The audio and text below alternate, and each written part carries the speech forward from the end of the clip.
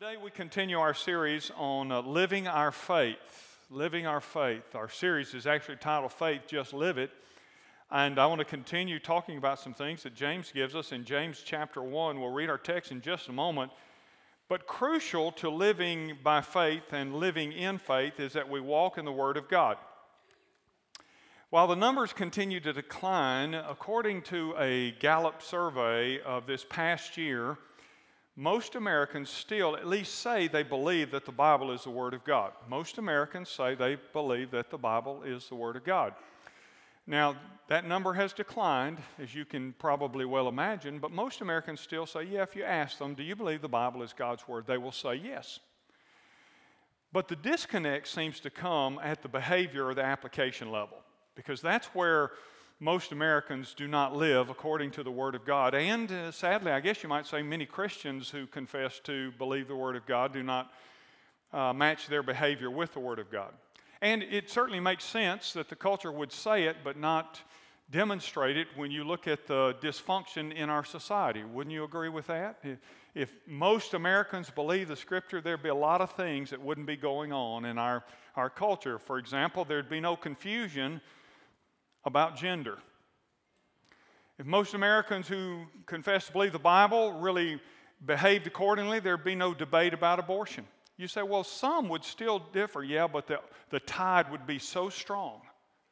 There would be a debate about these things. There'd be no discussion about how we got here. There'd be no racial conflict. There'd be no little to no, I should probably amend this one and say little to no corruption in government. But believing that the Bible is God's Word is more than a confession. It is evidenced by how we apply and how we align our lives and how our behavior is adjusted according to the Scripture. And that's what James is talking about in the passage I want us to read this morning. Would you stand with me if you're physically able to do so as we honor God's Word and begin reading in verse 22 of James chapter 1. But be doers of the word and not hearers only, deceiving yourselves. Remember that. We'll come back to that. For if anyone is a hearer of the word, not a doer, he is like a man who looks intently at his natural face in a mirror. For he looks at himself and he goes away and at once forgets what he was like. But the one who looks into the perfect law, the law of liberty, and perseveres, being no hearer who forgets, but a doer who acts, he will be blessed in his doing. Father, would you now speak to us, Father, from your word. Let us hear your word, and then let us do your word, Father.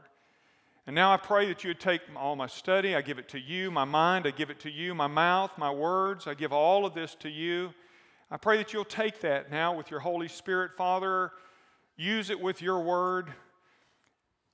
Sink it into our hearts and cause us to walk out changed by the word. In Jesus' name we pray. Amen. Thank you. You can be seated. James's words here are a call to action. When he says to be doers of the word, it literally means, listen to this, keep on doing the word. Keep on becoming doers of the word. It is in the present tense in the Greek, and it's not something that has happened. Okay, I am a doer of the word, and that's just a statement. It is keep on becoming doers of the word. It's a lifestyle. It is something that is a part of your spiritual DNA. In other words, it's about consistent obedience to the word, not simple affirmation of the word. Verse 21, we didn't read that, but look there with me if you will. Therefore put away all filthiness and rampant wickedness, and receive with meekness the implanted word, which is able to save your souls. Verse 21 talks about this implanted word, meaning that we're to respond to the word of God that has taken root in our life. And by the way, it's attached to dealing with all filthiness and wickedness. How? Why? By receiving meekly, that is humbly receiving the word of God into our life, doing more than just acknowledging it, but allowing it to do its work within us. That we are to respond to what has taken root in our life. Any other response is superficial. Maybe you remember the parable of the soils. You remember the parable of the four soils. The seed is the word of God. The sower sows the seed, and the seed falls onto the 4 different kinds of soil. And if you remember correctly, all 4 of the soils do something. They all receive initially the word. All 4 of them do. But then the cares of life choke out one, the trials and difficulties choke out another. And he starts telling us, but only one of the soils allowed the seed to go down. The other 3 were all superficially received. And so when a time of testing came, they gave it up. When something challenged them, they gave it up. And that's what his point is. There was only one soil that received, and it was the soil that let the seed go below the surface. There are a lot of people today that confess that they believe the Bible, but it never gets beyond the surface of their life. And that's why you will see people, and have seen people, that come and go around the things of God. Why? Because the Word hasn't really been implanted in them. It has just laid on the surface, and so it's easy to come and go with the things of God. Well, verse 21 says, receive the implanted word. It is the implanted word that makes a difference. It is the implanted word that when we act upon it, we're doing more than just affirming God's word. We're saying we expect the word of God to change us, to make a difference. We hear it, and we're changed by it. We hear it, and we do it. A few years back, there was a medical study that was conducted, and it revealed just how difficult change is for people. Do you have problem changing? Do you have problem changing? We probably all do, don't we? We tend to think that we adapt pretty well. It's other people that don't change. And if they would just change to match what I've already adjusted to, then all would be well. But most of us don't change well, And there was a study conducted, a medical study, about this whole matter. And listen to this. Roughly 600,000 people have heart bypass surgeries each year in America. And these people are told something. They are told that after their bypass that they've got to change their lifestyle. That it's not enough just to have the bypass. They're told that the bypass is actually a temporary fix if they don't change some other things. They're told to change their diet. They're told to stop smoking or stop drinking or both. Or they're told they need to exercise. They're told to reduce stress. In essence, the doctors say you've got to change or die.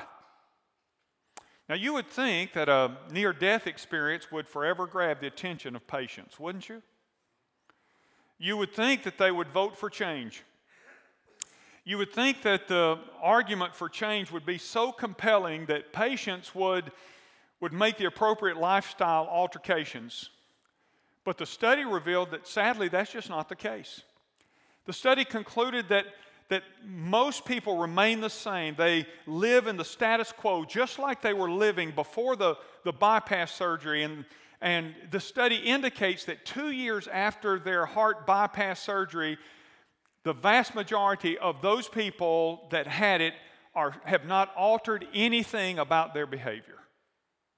Well, James tells us in our passage this morning that hearing necessitates doing something.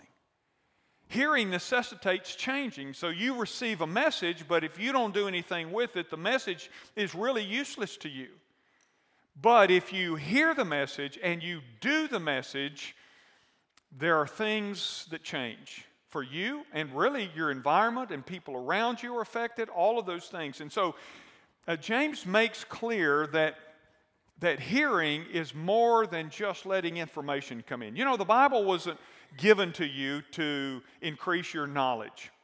I hope it does about spiritual things, and that's good. But it wasn't given to you to increase your knowledge. The Bible was given to you to alter your life, to change your life, to align your life with the things of God and the will of God. And so in our passage, James makes 3 things clear that I want you to see this morning. First of all, I want you to notice he speaks of a deceptive contrast. Verse 22, where he says, be doers of the word, not hearers only. And then underline this, if you take notes in your Bible, underline the phrase deceiving yourselves. And he really cuts to the chase right here with a contrast between simply hearing and then hearing and doing. And what's going on here is that James, and one of the reasons we like this book is it's so practical, but James is dealing with Christians that that didn't mind hearing the Scripture, they just had a problem doing it. They didn't mind hearing the Scriptures shared with them, and they had the writings of the prophets. They had these letters that had come to them from the writers of Scripture.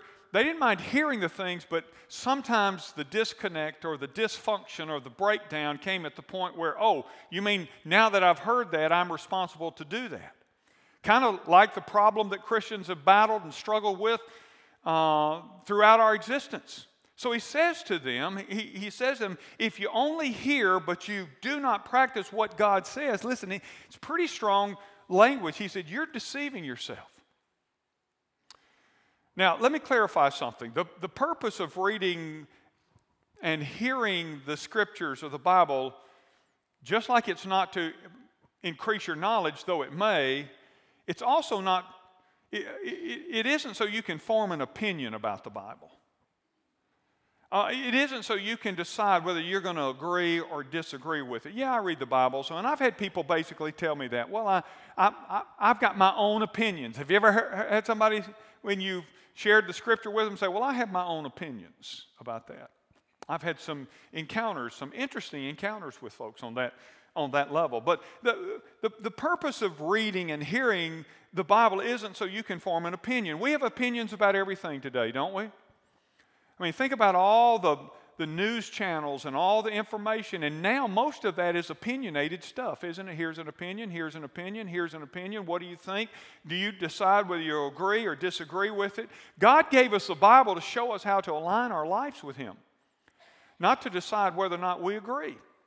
He gave the Scripture to be an owner's manual so that we can navigate life and we can walk in His will. So when a person says something like that to you, well, I'm trying to decide whether I agree or disagree with that, or when a person says something like, well, I know what the Bible says, I just believe, or I choose to believe something else. That's one of the most interesting statements that a person can make that I think has grave consequences. When they say, well, yeah, I know what the Bible says, and by the way, I've heard Christians say that. I know what the Bible says, but I know what the Bible says, but I just choose to believe. As if that excuses or justifies not aligning their life or lifestyle with God's Word. And consequently implying that they're no longer accountable for what God has said because they've already made their declaration, or they've given a disclaimer. So I'm not responsible now because I want to just say up front that I just choose to believe something else. And so I get a pass because I've made this great disclaimer on the front side, as if that excuses it. That's what James calls, now listen, self-deception. That's self-deception. It's self-deception because to think that if we choose to reject the Word of God for another idea or some cultural opinion, that it somehow exempts us before God and nullifies our responsibility to obey His Word. That's self-deception. Nobody's going to be able to stand before God, and those who use this may think one day I'll just say, but God, remember, I said right up front, I chose to believe something else. I chose not to accept that. I chose not to alter my life accordingly. Now, you remember, Lord, that I made that disclaimer on the front end. You think that's going to carry any weight with God? You think God's going to go, oh, well, let me check with the angelic council. Did y'all know He made this disclaimer? Did y'all? I didn't get that. Did y'all get? Does He get the pass? It doesn't work that way. And it's bad when you are deceived by another person. Have you ever been deceived by another person? It's bad, isn't it? It's hurtful, especially if it's somebody that you trust. And by the way, somebody may think you've deceived them yourself. So always remember that. But you know what I think is worse? I think the worst kind of deception is self-deception. I think the worst kind of deception is self-deception. And here's why. Because self-deception is usually based in what a person wants to believe or wants to be true. I convince myself something is true because I want it to be true, and so I convince myself. And then a person that is self-deceived will often act as if you say something is true long enough and loud enough, that makes it true. By the way, that's where your culture is. We've just taken lies and we've screamed them so loud and so emotionally that don't confuse us with logic. Don't confuse us with what God says. We've got a new take on what God says. Or this is the way I feel, so I get a pass. And so you're living in an age that is screamed, woe to those who call evil good and good evil. That's the age you're living in. And it is screamed, this is good because we have said it so long and so loud and so emotionally that this is right. And so a culture begins because if they confess believing the Bible, but they don't allow the Bible to actually change their life, a culture begins to say, well, I know what the Bible says, but I also believe this because I feel this way and because I've heard this and because they've taught me this in school and on the news and everywhere I turn. They've taught me this. Therefore, this has to be true because so many people couldn't be wrong. Could they? You get it? It's self-deception. But listen to me. Self-deception is never based upon truth. If it were based on truth, it wouldn't be deception. Self-deception is when you believe a lie so strongly that you allow that lie to become reality. We see this today when it comes to the Word of God like no other time in history. It's common today when a person hears a scripture and does not like the message, it's common for them to do one of several things. First, they may dismiss the message by saying something like, this is a popular phrase today, well, that's your truth, but it's not my truth. Doesn't that sound noble? And by the way, everybody can't have their own truth. Because at some point in time, and this is where those who scream for tolerance are the most intolerant, when your truth isn't compatible with their truth, suddenly your truth is no longer truth. People say, well, isn't that true about the Bible? Yeah. The Bible is truth. And it's going to intersect a lot of paths, and it does. And that's why, by the way, it can't be tolerated. And that's why, by the way, it won't be tolerated down the road unless something changes. And so we hear people say, well, that's your truth, but it's not mine. I've had it said to me. That's like saying, well, I determine what is true, not God. I determine what is true, not God. And by the way, it's a dangerous kind of arrogance and defiance. Because what it really says is, I'm smarter than God. I know more than God. Or second, what they may do is they simply ignore parts of the Scripture that disagree with what they've already decided to believe. Did you get that? They disagree. They say, well, I believe the Bible, but now when it talks about this over here, I don't agree with that. So they just disagree and dismiss parts of the Bible or the Scripture that go counter to what they've already decided to believe. In other words, here's kind of what they do. They take their Bible and they read it through the lens of what they've already decided. And you can do that in a lot of things, by the way, where you put your lens on top of Scripture and you read it that way and say it has to match up, it has to fit in my lens. But let me tell you what the Bible's given. The Bible's given for you to read, and your life, it filters your life. Your life doesn't filter the Word. Does that make sense? And it's like saying when you read the Scripture and say, well, I agree with this, I throw this out because it makes me uncomfortable. It's like saying, don't confuse me with you've heard the old line, don't confuse me with the facts. My mind is made up. And a lot of people today believe that if they deny or refuse to accept what God has said, then they somehow are just not accountable for what it says, and that they get a pass, or they nullify the consequences of not living or behaving according to God's Word. That's exactly what characterized the people to whom Jeremiah wrote. You see, they rejected the Word. God sent a word to them because they were defiant and rebellious, and God sent the prophet Jeremiah, and he brought a word to them from God. And by the way, they didn't like a third thing people do is they try to kill the messenger.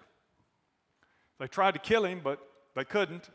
He continued to bring the word of God to them. They rejected the word of God, and they substituted it with, by their own admission, they said, well, that's your word from God, but we have our own prophets who tell us good things, who prophesy good things to us. You're prophesying bad things, but we've got some prophets that will tell us what we want to hear. We have some prophets that will tell us good things. You know what Paul said? Doesn't that remind you of what Paul said? He said that they will heap to one another teachers that will tickle their ears. Tell us what we want to hear. Tell us what we want to hear so we can feel good about our rebellion. Tell us what we want to hear so we don't have to take serious what God has said.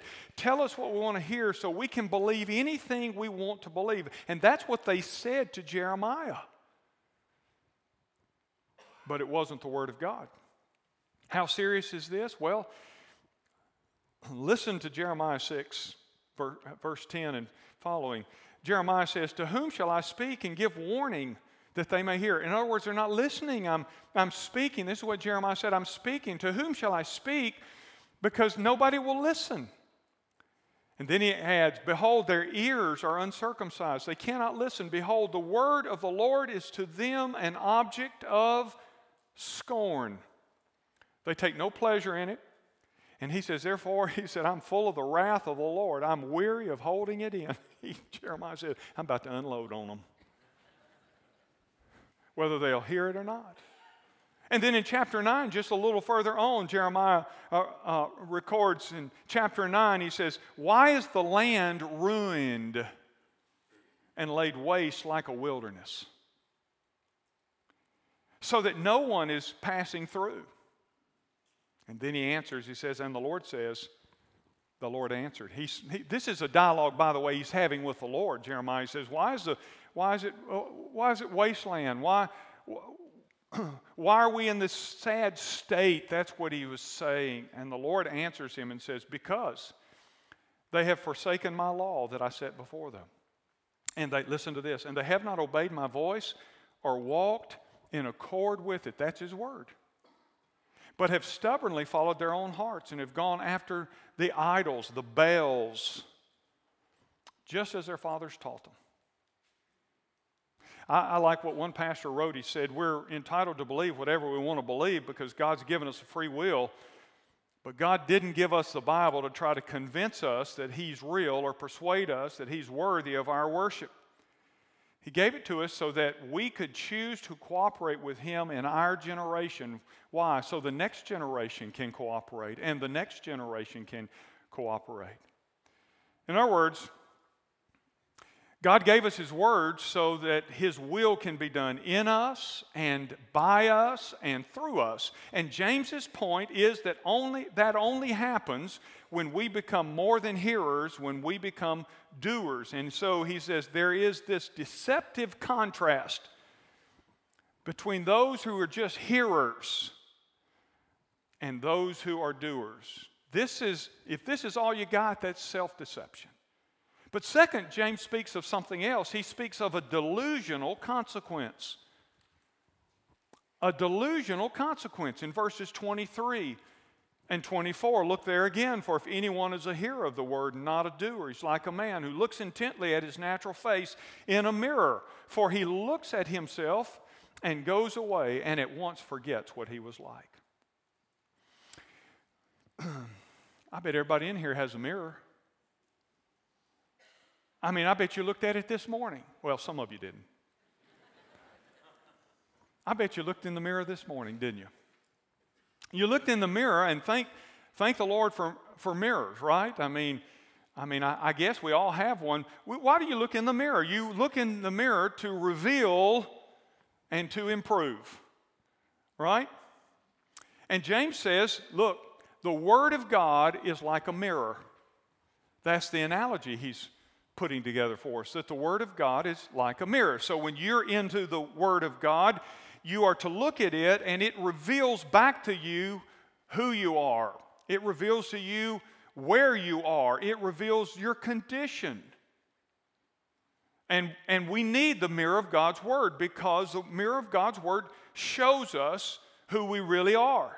When we look into God's Word, it shows us what needs attention in our life. It reveals where we need to make adjustments. And that's the message of Hebrews chapter 4, when it says, "For the Word of God is living and active and sharper than any two-edged sword, piercing to the division of soul and of spirit, of joints and of marrow, discerning the thoughts and intentions of the heart." The Word of God shows us what needs attention. Just like when you look there and you get up in the morning and you say, "I've got bedhead." Y'all know what bedhead is, don't you? Yeah, Chuck, you don't know what bedhead is, do you? Was there ever a time when you knew what bedhead was? You look there and you say, "Oh man, or guys will look and say, "I need to shave." Or ladies, you'll say, "Here, I need some touch-up," and that sort of thing. All of that. You look there and it reveals where you are. It reveals what you really look like, and it shows you what needs attention, doesn't it? And so it shows us, the Word of God shows us our condition. It can be good because, by the way, after you deal with things, you go back and say, "Now that looks pretty good." Right? So it shows us. The second thing that the Word of God does is it shapes us. The Word of God is God's sculpting tool for your life. It's given to mold and to shape you. It is given to sculpt you because God's desire is that you would be molded into the image of Jesus Christ. And so the Word of God does that. It instructs us, it corrects us, it informs us, it inspires us. Paul said in 2 Timothy, "All Scripture is breathed out by God, is profitable for teaching, for reproof, for correction, and for training in righteousness, so that the man or woman of God may be complete, equipped for every good work." What does it do? It shapes us. It doesn't just show, it shapes. And that's why we're to read it. That's why we're to meditate upon it. That's why we're to use it, so we'll gain a right perspective. But it is delusional if a person looks into the mirror and then doesn't deal with things that need to be dealt with. That's his point there. It is delusional. And he walks off and forgets. Nobody around him forgets. But he walks off and forgets. That's delusional. And it is just the same. Do you get the point that James is making? If you and I look into the mirror of God's Word and we say, "Man, there's some adjustment that needs to be made in my life." And you say, "But I got to go take care of this." And you go off and you forget what you read. You didn't take it in. You didn't respond to it. And guess what? The Word of God, if you don't respond to it, guess what it'll do? It'll just run right in one side and out the other. That's why we meditate on it. This is not a picture of meditation. Not at all. This is a picture of somebody who heard it, but they didn't take it seriously. And they turned around, and maybe in the moment, they thought, "Man, I need to do something. I know something in my life I need to deal with. The Word of God has convicted me, and I need to deal with it." But they don't, and they walk away. He says that's like a delusion. It's designed to shape us. And if all we do is just simply hear it or just simply read it, then it's superficial. And we lose the power of the Word of God in our life. Now, isn't it tragic today that we depend so much on technology to advise and instruct us, and we depend on it far more than we do God? Isn't there something tragic about that? We trust the internet to counsel and coach us on just about everything from depression to dieting. And yet when God tells us something to do, we question God's direction. We question His instructions as if He's unreliable and cannot be trusted with our welfare. Well, what does the internet say? Well, how about going back and saying, well, what does God's Word say? I just said I believe it. So if I believe it, I need to ask, what does it say? The internet may have stuff that confirms it, but the question isn't, well, I read this in the Scripture. I think that's just old and outdated because the internet now says, are you with me? By the way, I'm not telling you not to use the internet. I'm telling you to understand that your first source of counsel is the Word of God. Psychologist Dr. Frank Menrith said this, and I quote, living the Word of God is much more basic to helping people than psychology will ever be. That's a psychologist who was part of the Menrith-Meyer clinics for several decades. Living the Word of God is much more basic to helping people than psychology will ever be. If the Word of God is not shaping you, then you are at best a hearer only. And then there's the third thing that I want you to see that James speaks of, and that is he speaks of a defining conduct in verse 25. A defining conduct. Now, watch this. But the one who looks into the perfect law, that's the Word of God, the law of liberty he calls it, and perseveres, stays with it. Being no hearer, or you might just say, not just being a hearer, who forgets, what we just talked about, the image of themselves. But who is a doer who acts, he will be blessed in his doing. That's defining conduct. What does your conduct say about what you believe about God's Word? How does God's Word define you? What does it say about you? Leonard Ravenhill said this. He said, spiritual maturity comes not by great knowledge, but by compliance with the known will of God. Say that again. Spiritual maturity comes not by great knowledge. Remember, I said earlier, the Bible wasn't given to increase your knowledge, but to change your life.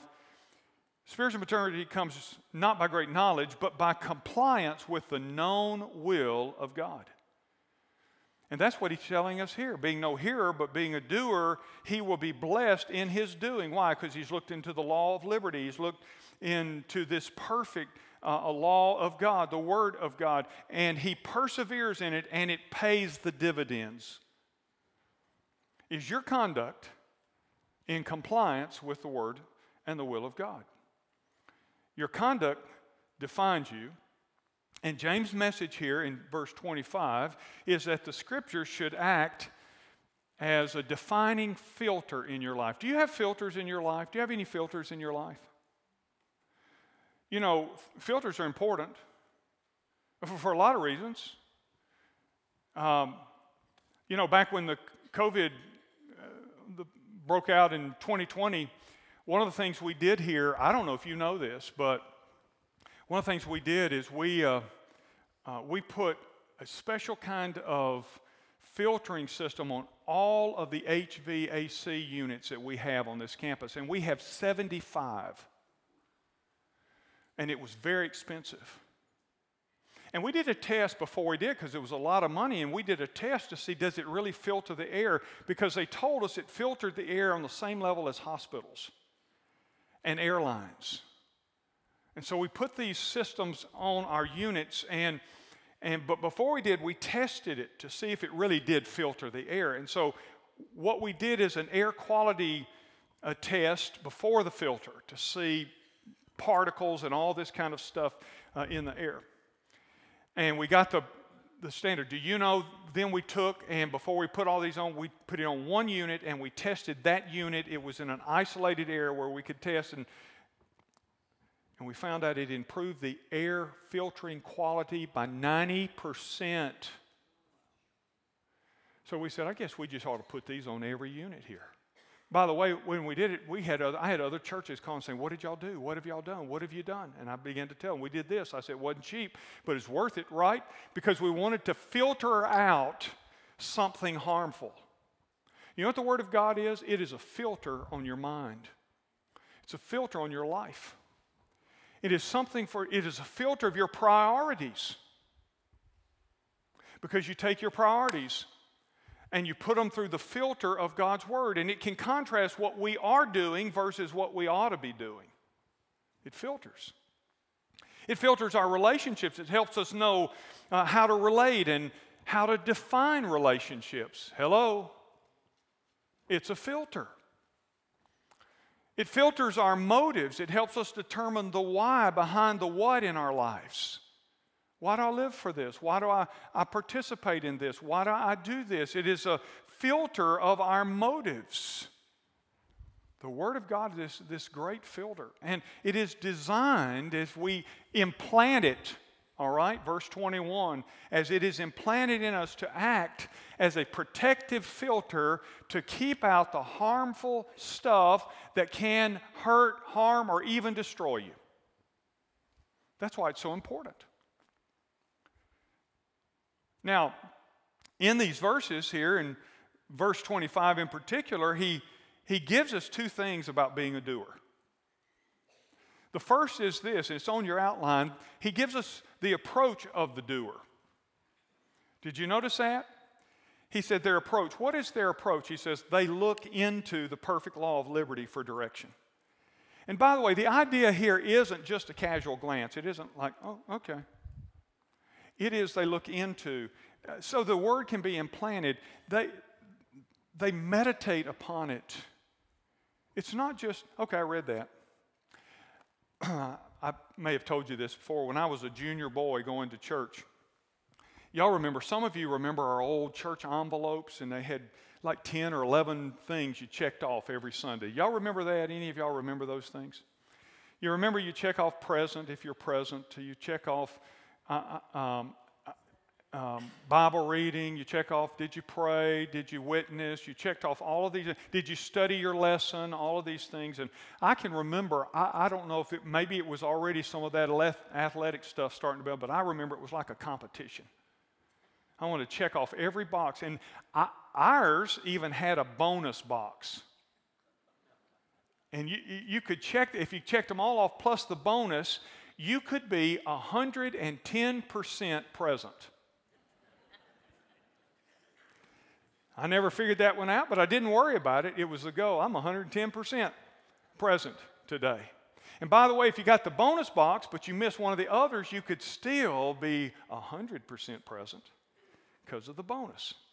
I don't know who put all that together, but I guess they were brilliant because it worked for eons. But I remember, before I understood the value of the Scripture, I just wanted to check the boxes. And so I would remember I need to read the Bible every day, junior boy. And so I'd realize I can remember that it'd come to the end of the day and it's time to go to bed and I hadn't read my Bible. And I would do this. I would say, oh, I've got to read my Bible so I can check the box. And I'd just open it. I'd just open it anywhere. And I'd just read a verse. Say, okay, read my Bible. I can check the box. Now you say, well, that's a bit extreme, and by the way, you know I really wasn't reading the Bible doing that. I didn't understand that as a junior boy. It was before I was saved, and I didn't understand what reading the Scripture was all about. I just thought, well, it's words on the page. I read the words on the page. That's all they're asking me to do. I want to tell you something. There's still a lot of Christians that are essentially doing that. They're just kind of checking the box. Well, I read Scripture. But they're not really reading the Scripture. They're not getting into the Scripture. They're not taking time and spending time. There are some people who assume that reading lots of Scripture is the same thing as going deep in their reading of Scripture. You know, sometimes it's better just to read a couple of verses and think on these things than it is to read 3 chapters. You get it? The approach of the doer. He says they look into, focused on what does the Scripture say. I'm looking because I want answers. I'm looking because there are things I've seen in the mirror that need to be changed. I'm looking intently at the Word of God. The second thing that we learned there is not just the approach of the doer, but he talks about the award for the doer. They receive God's blessing and God's favor. That's the award. He said there's blessing that comes with it. God's Word, looked into intensely, will bear fruit in your life. It will bring with it God's blessing, because what will happen is you'll align your life with the will of God. You'll align your life with the purpose of God. And guess what will happen? The purpose for which you've been created will begin to manifest, and the fruit and the joy that comes with that. But let me, as I wrap up, let me answer a question for you. So do you get why you need to hear and do God's Word? Let me give you just 2 or 3 practical reasons. Number one, you need God's Word. You need to practice God's Word because you need a biblical worldview. That means, let me just say, everybody has a worldview of some kind. Whether you know that or not, that's a term that used to not be used much but has become more popular in the last decade. But a worldview is how you see your world. And what determines that worldview? There are a lot of factors that determine. We used to essentially say there's a secular worldview and there's a spiritual worldview. But now people say we got all kind of different worldviews. And that's because we've segmented our culture into so many different segments. But you need a biblical worldview. A biblical worldview says, you remember the filter idea? This book is the filter through which I see the world. So when there are conundrums in the world, I say, what does God's Word have to say about that? A biblical worldview helps you understand the way God sees His creation. Most of our cultural views of right and wrong, good and bad, are formed by everything today but God's Word. That used to not be the case. In fact, up until really about 60 to 70 years ago, the Word of God was agreed upon by lost and saved, by just about everybody in society, as the basis for which all law, all right, all wrong was determined. A biblical worldview helps you respond to all the craziness that's going on around you. It'll give you perspective. A second reason you need to hear the Word of God and do the Word of God is because you need a biblical roadmap. God didn't put you on this planet to try to figure it out on your own. He's got a roadmap. I said earlier, an owner's manual. That's what the Scripture is, and it helps you navigate life. It helps you make right decisions. It'll keep you out of a lot of potholes. You see, because it is a roadmap. And you need time in God's Word, and both in study and practice, because you need direction that only He can give you. And then third, I would tell you, because you need a biblical blessing. The Bible is full of wonderful promises to those who practice God's Word. Listen to what Deuteronomy 28 and verse 1 says. This is God's message to His people. And if you faithfully obey the voice of the Lord, that's His word. So what does God say? If you faithfully obey the voice of the Lord your God, being careful, here's the doing side of it, to do all His commandments that I command you today, the Lord your God will set you high above all the nations of the earth. Do you see that? That's a promise of a blessing based upon not only hearing what God says, but then doing what God says. And Paul writes in Romans and says, for it is not the hearers of the law who are righteous before God, but is the doers of the law who will be justified. You know, it's a shame when people come to church and they leave church not knowing anything to start doing, only what to stop doing. I mean, one of the biggest challenges for anybody that stands behind the pulpit, I think, is to help your people make application. How do you apply what's been taught or what's been shared or what God has, the message God has for us? So I want to give you, as I wrap up, I want to give you something to do. that'll help you become a doer of the Word. I want to give you something to do. The best way that you can understand the Bible, let me just say this, is by reading it. Just start reading it. That's the best way you can understand it. People say, well, I don't understand it. By the way, there are a lot of wonderful translations that are good, solid translations. Not all, got to be careful, but there are several very good translations that will help you understand the Scripture better. But you'll never understand it if you don't read it. If you take the approach, well, I just don't understand it, so I'm just not going to read it. I'd like to, but it just doesn't make sense. You'll never understand it unless you start reading it. So start reading it daily and consistently. Did you notice he said perseveres, the one who perseveres? Start reading it daily and start reading it consistently. Now, we have done some things to help you with that.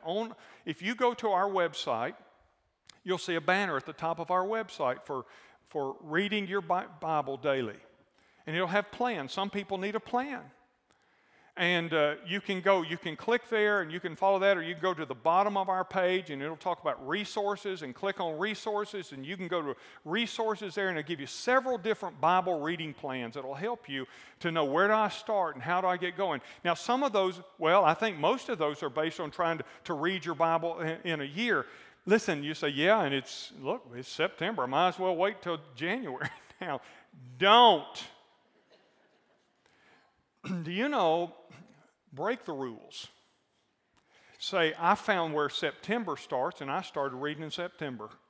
And what I'll do is I'll just read all the way back to September. I'll read through August, and so start wherever you are. You can always break the rule. This is where you can be a biblical rebel.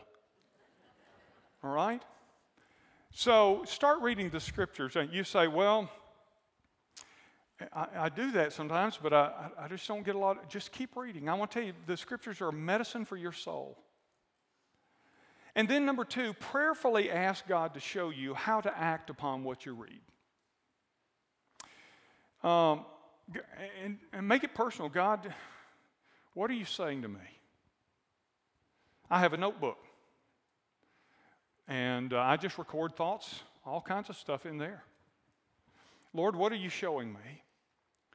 And by the way, you're not writing if you keep a notebook, and I highly recommend that, so you can kind of put, the cheapest pencil and paper is still better for preserving your memories than the gray matter up here. And so you just make some notes and you keep it. You may never look at it again. And by the way, don't worry, you're not writing it so that one day they will find your journal and say, look at this, look what he said. In fact, you may want to make sure that you have somebody dispose of it. But prayerfully ask God to show you how to act upon what you read. God, what is it? Maybe one thing. God, what one thing can I do today based on your word? And then last, be looking for ways to do it. See, you can read it. You can digest it. You can ask God to show you what he's saying to you. But the rubber meets the road when you say, now, God, show me ways I can do this. How can I make it applicable? Martin Luther, the father of the Reformation, we say, when asked to back down from his own actions based on Scripture, said, my conscience has been taken captive by the Word of God, and to go against conscience or Scripture is neither right nor safe.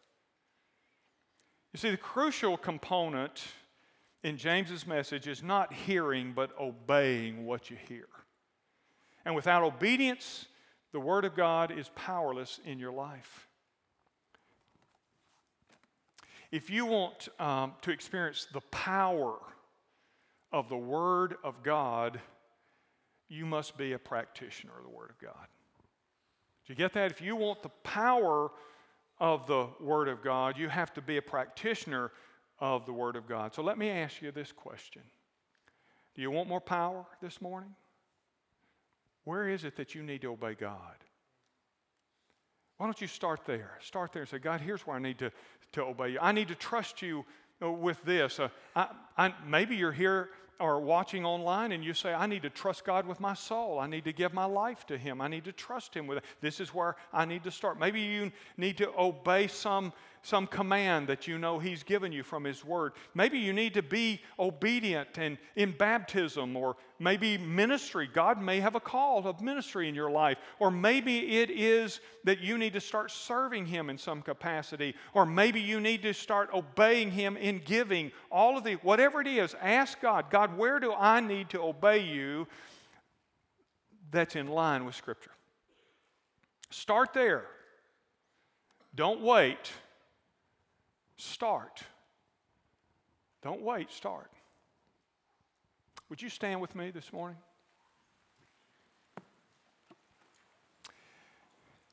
When I finished this message on Thursday, late Thursday, I guess it was about 6:30 or 7 o'clock. When I finished this message, I offered a prayer to the Lord. And I want to offer this prayer to you this morning. I want you to repeat this prayer with me. Would you do that? Would you repeat this? Lord, I want more power.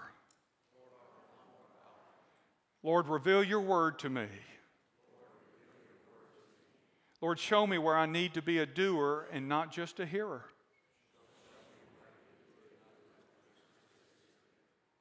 Lord, keep me from looking into Your Word and forgetting what I see. Lord, make my heart receptive to the Scripture. And with Your Holy Spirit, use Your Word to shape me into the image of Jesus. Lord, give me renewed spiritual hunger and fresh spiritual eyes to see the world the way You do. Lord, protect me from self-deception and pour out on me a fresh blessing as I obey and do Your Word. Lord, use me for the purpose You created me and be glorified in me. And all the people said, Amen. Amen. Well, I want to offer to you something else. Not just a prayer, but an invitation. This morning, maybe you're here in this place, or you're watching on television or live stream, and you've never trusted Christ as your Savior. In just a moment, when Aaron begins to lead us, I want to invite you to slip out from the balcony of this ground floor. Our staff will be here to receive you. Come and say, I need to do that. I need to give my soul to Jesus. You may be here this morning and say, I've done that. I need a church home, and I'd like to become a part of the Ridgecrest family. People have done it this week. And maybe you need to do that as well. If you're watching by live stream or television, you'll see information on how you can make those very same decisions right there. Maybe you want to just come and pray around this altar before we're gone. Kneel before Him. Maybe this morning there's some area of obedience you need. Maybe it's like baptism or something. You need to come and say, hey, I need to take care of that. Whatever the case may be, don't miss this moment before we're gone to obey and be a doer of the Word. As Aaron leads us, you slip out right now. You come on.